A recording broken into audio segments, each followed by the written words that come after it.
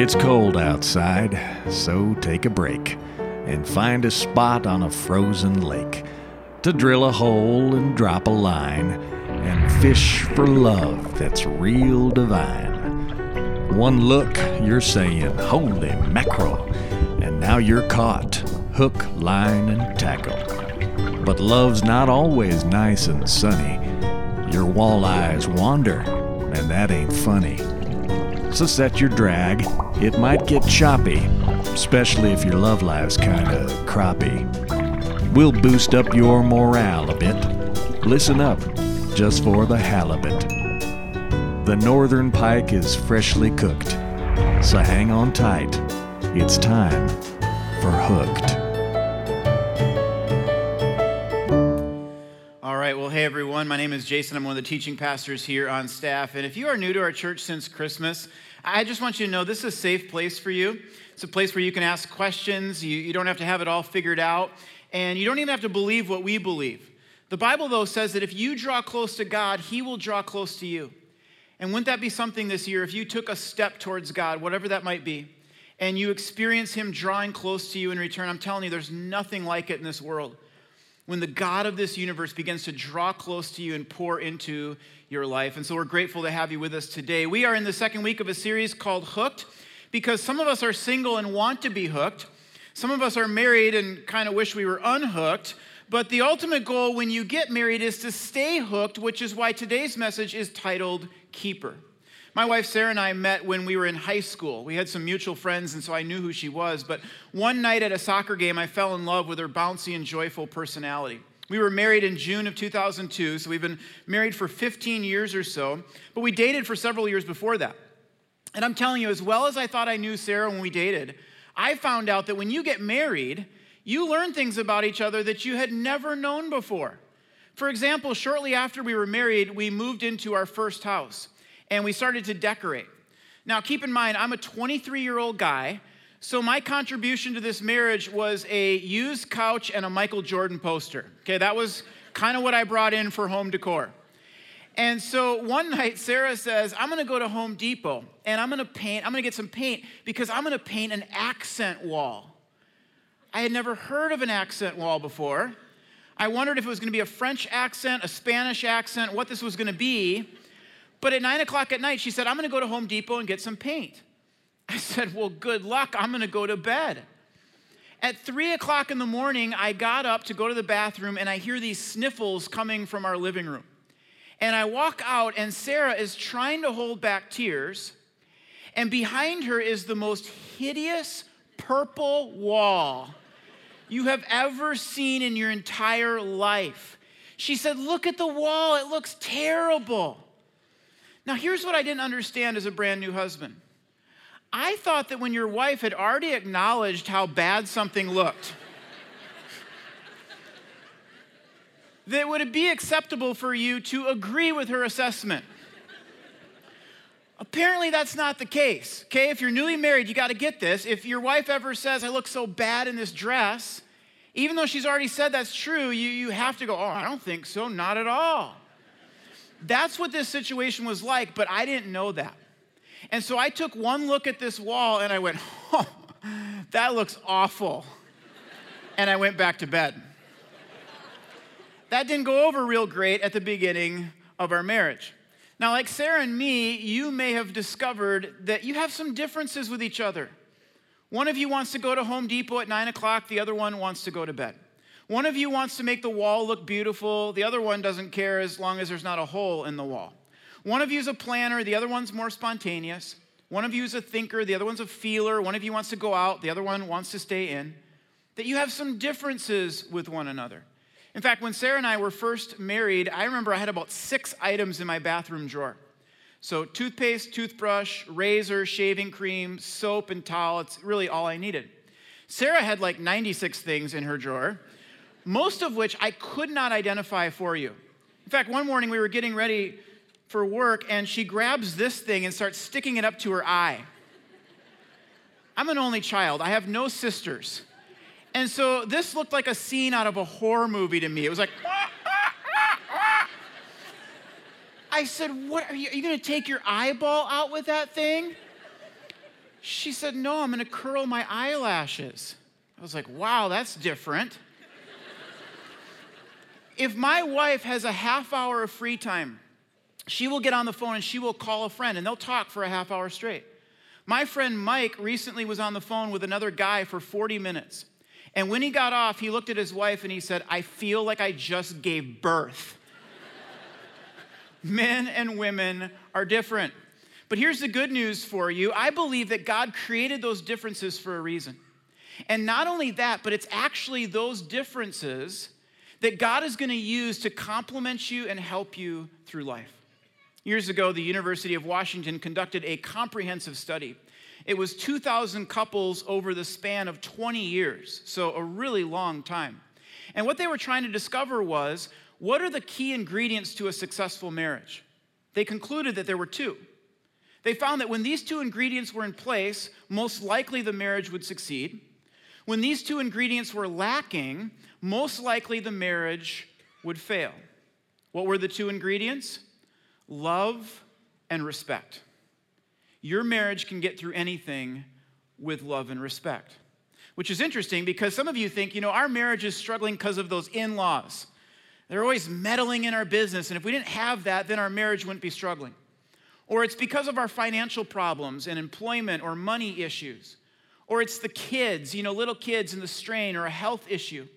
And I don't want to minimize those things. I mean, when you're going through something stressful in life, that is going to put a strain naturally on your marriage. But here's the truth. The reason your marriage is struggling, if it is not because of all those outside problems and issues.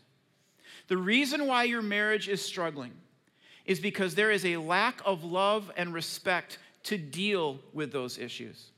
In fact, as they concluded this study at the University of Washington, again, 2,000 couples over a 20-year period of time, as they were conducting it, they started to notice that oftentimes one of the spouses would withdraw when there was conflict. So conflict would arise, and this spouse would just kind of stonewall the other one and go, I'm not going to deal with that, and they would just sort of walk away. Can you guess which spouse that was? Well, yeah, it was the men. 85% of the time, this is what the men would do in conflict. This isn't stereotyping men. It's not pigeonholing them. In fact, 15% of the women did this. So not all of us are going to fall into these neat categories. But statistically speaking, this was a pattern that was off the charts. And so the researchers asked the wives, they said, why do you think your husband does that? And the wives were like, well, I have no idea. I mean, I don't even think he knows why he does that. And then they asked the wives, they said, well, when he behaves that way, how does that make you feel? And the wife said, well, it makes me feel unloved. I feel like he doesn't care about my feelings, and I just feel like he doesn't love me. There's that word, love. Conversely, as they were conducting this study, they noticed that oftentimes the wives would express their frustration through a complaint or through a criticism. So these researchers are observing these couples, and they go, yeah, there's a complaint, and yeah, there's another criticism. And so they asked the husbands about this. They said, hey, how does it make you feel when your wife is complaining or criticizing you in some way? And the men said, well, I never feel like I can be good enough. I just feel like she doesn't respect me. There's that word, respect. I'm going to say this next statement twice so that you don't miss it. But both men and women need love and respect. Both men and women need love and respect. It's not like women don't need respect and men don't need love. Men and women have equal value before God, and both of them need love and respect. But the numbers don't lie. In some way, men tend to crave respect and women tend to crave love. What are we to do with this? Well, most of this research comes from a book by an author named Dr. Emerson Eggerichs. The book is called Love and Respect. And after he saw this study that was done at the University of Washington, he decided to conduct his own study. He interviewed 7,000 couples. And one of the questions that he asked them was this: when you're having conflict with each other, do you feel disrespected or do you feel unloved? And as the couples thought about this, 83% of the men said, I feel disrespected. And 72% of the women said, I feel unloved. Now, up until this point, I've been sharing research that was done in the 21st century. But now I want to read to you something that was written 2,000 years ago. It was from the first century. It was written around 60 AD or so. It's Ephesians 5:33. It says this, each man must love his wife as he loves himself, and the wife must respect her husband. Did you catch that? Here's a command from God saying, wives, you must respect your husbands, and husbands, you must love your wife. It might interest you to note that nowhere does the Bible say that men are to respect their wives or wives are to love their husbands. And again, it's not because women get to be unloving and men get to be disrespectful. It's because God knew 2,000 years before social scientists ever discovered it, that men tend to crave respect and women tend to crave love. Now, before I leave this verse, I want to point out a seemingly insignificant word, but it might be the most important word in this verse. Let's read it again. It says, each man must love his wife as he loves himself, and the wife must respect her husband. The word that I'm referring to is must. What does must convey? Well, it conveys that this is a command, which is important because some of the husbands might be thinking right now, I'm not going to love her. She doesn't love me. That's pretty obvious. If you were in my house, you would know that she doesn't love me at all, so why should I love her? And some of the wives might be thinking, I'm not going to respect him. Respect is earned. He hasn't earned my respect. He's not a respectable man, so why would I do that? But look again at the verse. Does it say that husbands should love their wives if they feel like it? Does it say wives should respect their husbands as long as he's earned it or deserved it? No, it simply says must. Here's my question. Do you get a pass on obeying God just because you don't feel like it? Do you get a pass on obeying God just because of this other person or what they've done or how they behave? Now, I want to be really clear here. I'm not talking about situations like physical abuse. If you are being physically abused right now, you need to immediately get out of that environment. In fact, that's the most loving thing you could do, to separate yourself and force that other person to deal with their issues. I'm not talking about situations like that. I'm talking about the day-to-day grind of marriage. And marriage can be a day-to-day grind. There are some of us who came to church this morning, and you would say, you know what, I don't know when this happened, but we have just grown so far apart from each other. And I'm not even really sure how we reconnect again. And there are others of you who would say, you know what, we've got a great relationship, but there's that one issue, and it just keeps coming up, and we keep banging against it, and we can never quite get over it. Here's a thought. What if this year was the year where you grew closer and stronger in your marriage than ever before? I absolutely believe that God could do that in your life, but it's going to take love, and it's going to take respect, and it's going to take each of us making 3 declarations that I want to share with you today. The first declaration is this: I'm going to let God, not my spouse, meet my needs. We live in a culture right now that's not exactly conducive to creating healthy expectations around marriage. For instance, in the last decade, one of the most popular TV shows has been The Bachelor. How does this show work? Well, 26 women date one guy. And they film this show over a 3-week period of time. And so you'll hear the women and they'll be like, oh, I've never felt this way before. I'm so in love, he's the one. And I'm going, after 3 weeks? I mean, you've only been on 3 dates with this guy, and for 2 of those, the token psycho girl was trying to sabotage you, because there's one on every show. Or the guys will go, hey, you want to get in the hot tub and see if we're compatible for a lifelong commitment of marriage and raising our children together? It's insane. But here's what this does in the minds of singles. It creates this expectation in the minds of singles that marriage is this dreamy, sweep me off my feet kind of feeling. It's not about the person's character. It's not about their relationship with Jesus Christ. It's about how good do they look in a suit or a swimsuit, and how well do they kiss during a moonlit candlelight date overlooking the Eiffel Tower. Look at what the Bible has to say to singles. If you're single here today, or if you know somebody who's single, you want to dial in on this. It says, if you do get married, it's not a sin. Isn't that good news for those of us who are married? Some of you were starting to wonder about that. If you do get married, it's not a sin. He says, however, I am trying to spare you the extra problems that come with marriage. And all the married people said, amen. But don't say it too loud, because extra problem is sitting right next to you, isn't there?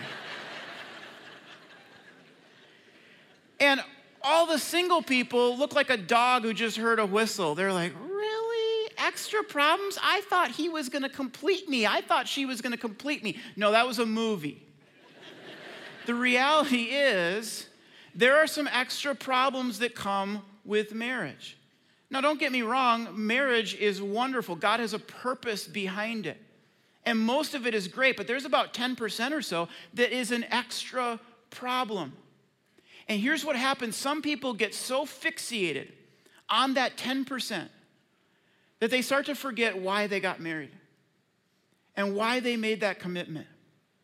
And it's because their expectations are being shaped by Hollywood instead of God's holy word. Now, here's the irony in all this. Oftentimes, extra trouble comes in marriage when you start to worship the marriage instead of worshiping God. Look at what Philippians 4:19 says about this.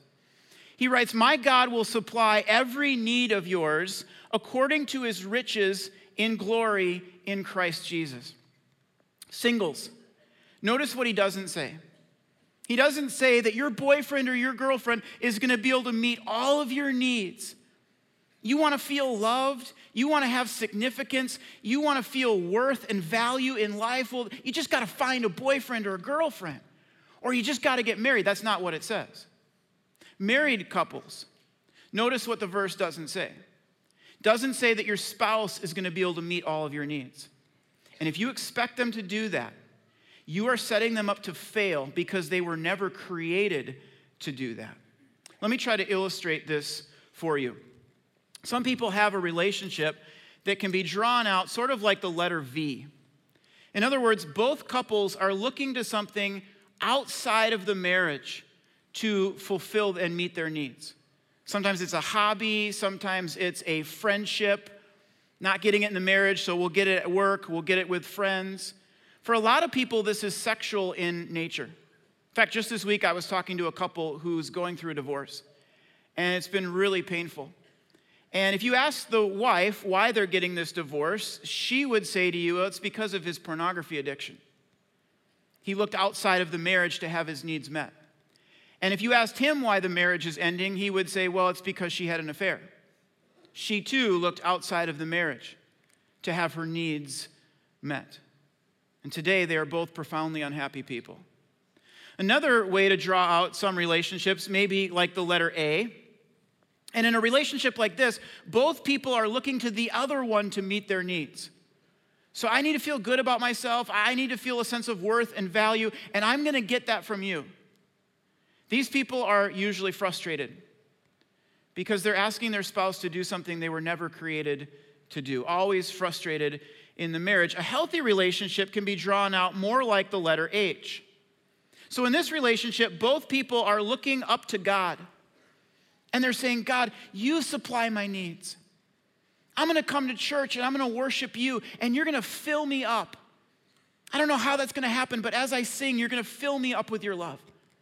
And I'm going to read the Bible and I'm going to pray and I'm going to seek you, God, and you're going to fill me up in my life. And then from the overflow of that, we are going to love one another. Think about the relationships that you're in right now. Would you describe them as a V, an A, or an H? See, many times you've probably heard people say that in order to love another person, you have to learn how to love yourself. And that might be true. But here's my question. Where do you get that love for yourself? Do you get it from yourself? Do you just talk yourself into it and go, you know what, I'm lovable and I'm special and people like me and come on? Probably not. Do you get that from other people? Do other people fill you up and give you a sense of worth and significance? Most likely not. You will receive that love from Jesus Christ. That when you realize that the creator of this universe, he created you. And he loved you so much that he sent his son to die for you, your needs will be met. It's why I hope each of us today will declare, I am going to look to God, not my spouse, to meet my needs. Second declaration that each of us need to make if we want to have a closer and stronger marriage this year is I will let God, not my words, change my spouse. In 1 Peter chapter 3, Peter is writing to a wife whose husband isn't a believer. And some of you are in a similar situation. You want to go to church, she doesn't. You want to worship God and raise the kids to know Christ, and it's just not a value for him. And so you wonder, what should I do about that? Here's what the Bible says in 1 Peter 3. It says, your godly lives will speak to him better than words. He will be won over by watching your pure and godly behavior. Another translation says it this way. They may be won without a word by the conduct of their wives when they see your respectful, there's that word again, and pure conduct. Now notice the heart of what Peter is saying here. Because I get emailed this question all the time. People will say, you know what, we're just not on the same page. We don't have the same faith. We don't have the same values. What should I do? Should I get a divorce? And I will always point them to 1 Peter chapter 3. And I will say, as best as you can, live a godly life and pray for that person. Pray that God would change their heart and that they would be won over by your godly behavior. Doesn't mean you can't talk about what's bothering you. Doesn't mean that you should put up with poor behavior. Doesn't mean you can't speak up for what you think your family should value. None of those things. But it does mean that we should let go of this notion that you can change your spouse. You can't change a human heart. Only God can change a human heart. In fact, it might be more effective if you talk to God more about what's bothering you and you talk to your spouse about that less. In his book, You and Me Forever, former pastor Francis Chan says it this way. He says, sincere and concentrated prayer will do infinitely more than any human strategy for a happy marriage. I remember reading that and thinking to myself, do I really believe that that's true? And I do.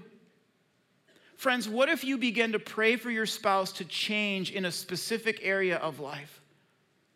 Do you think that's a prayer that God could hear and God could answer? I do. In fact, that might be a more effective strategy than you trying to change them with your words. As I was writing this message, my wife Sarah said to me, she said, I can't believe I've never told you this before, but about a year ago, my small group girls Bible study did this 30-day challenge.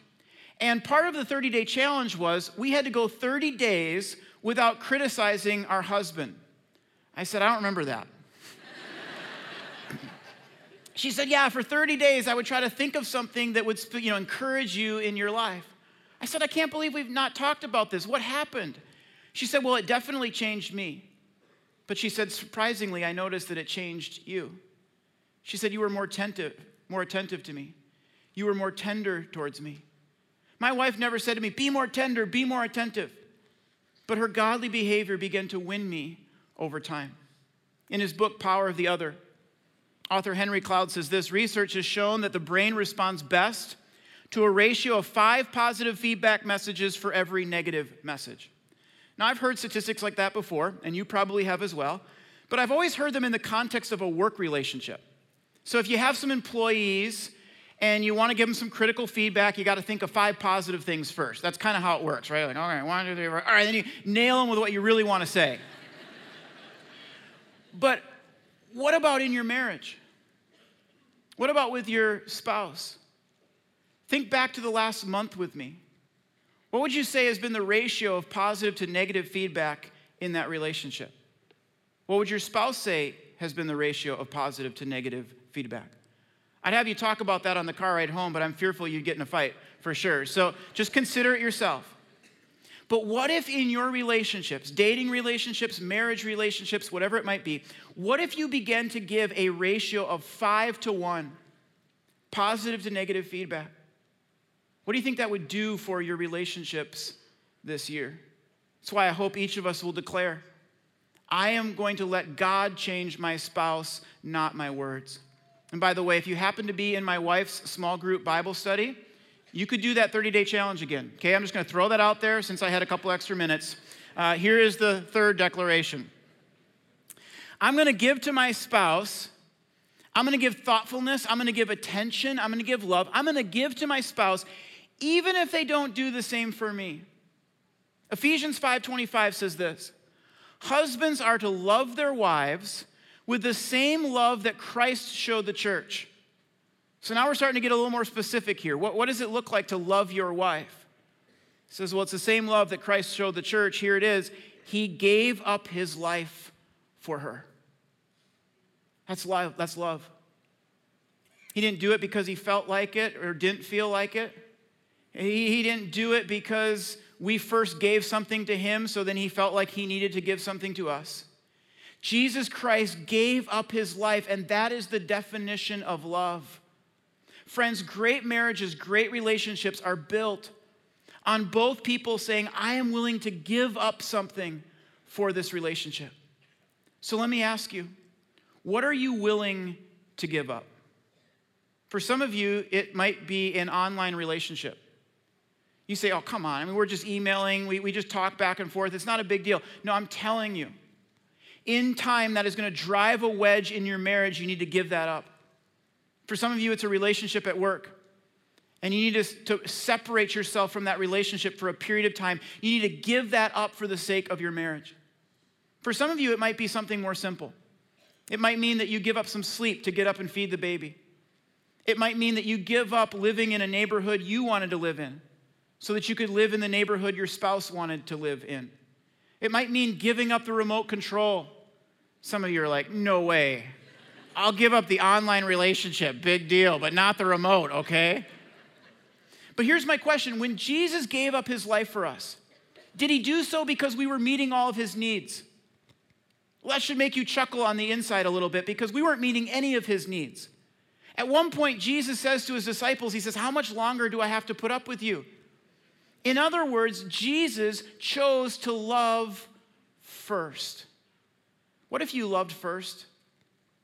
What if you showed respect first? You say, well, I don't want to do that. They don't deserve that.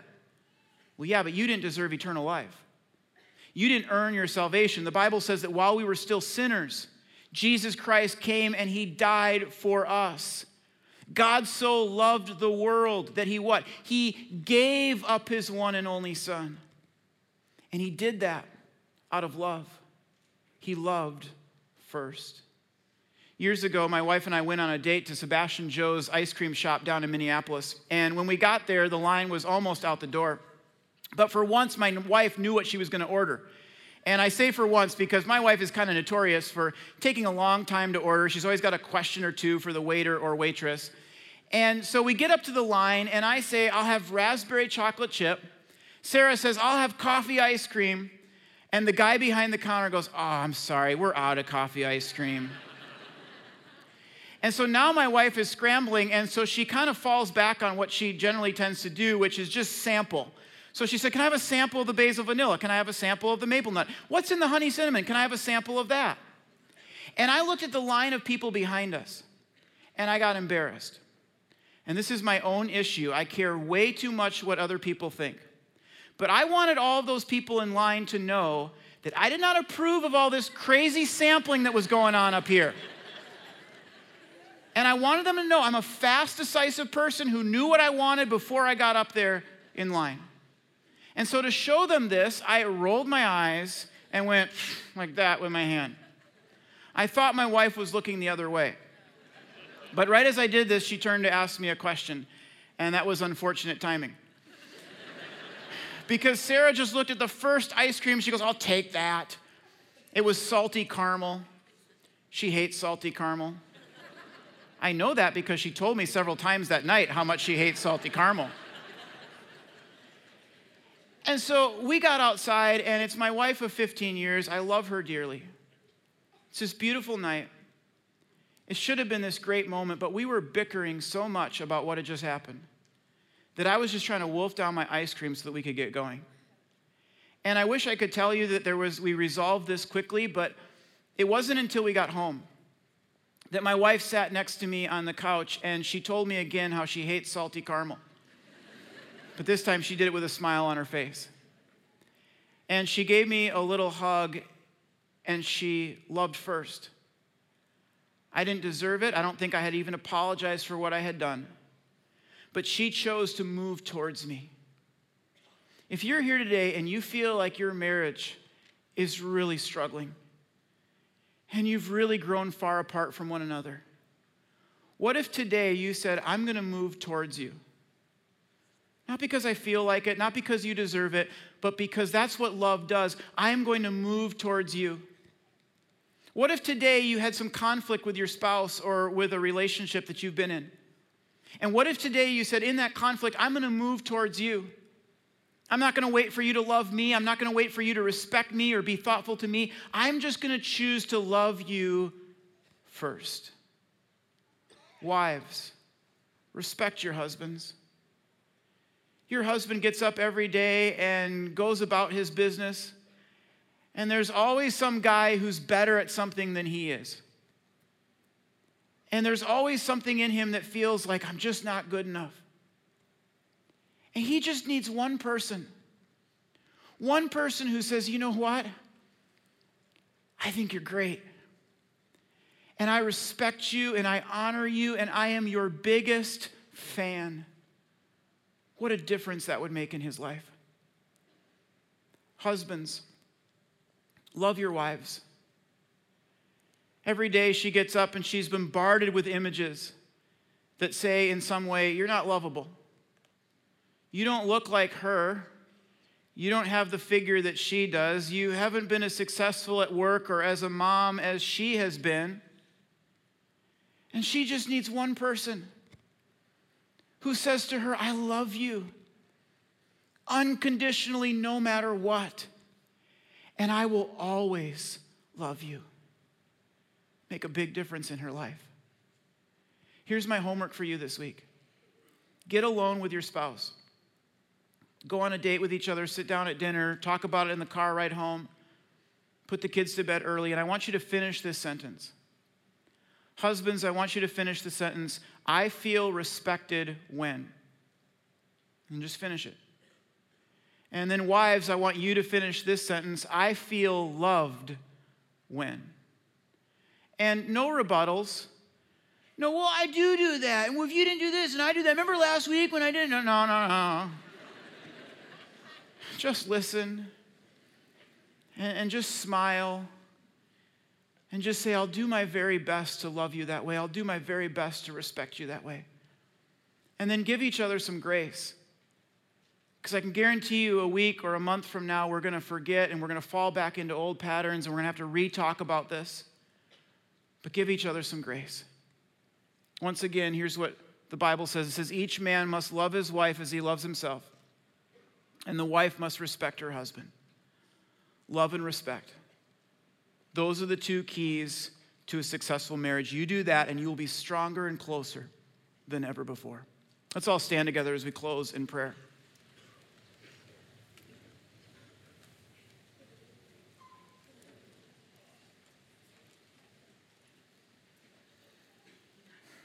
God, I'm sure that there are some couples who are here today who came to church and it just feels like there's no hope.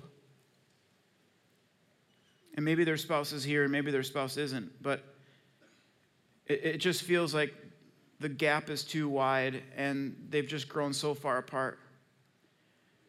God, I pray that you would fill that person, you would fill that couple up with hope that comes from you, that comes from believing in you, and that you would supply that in their life.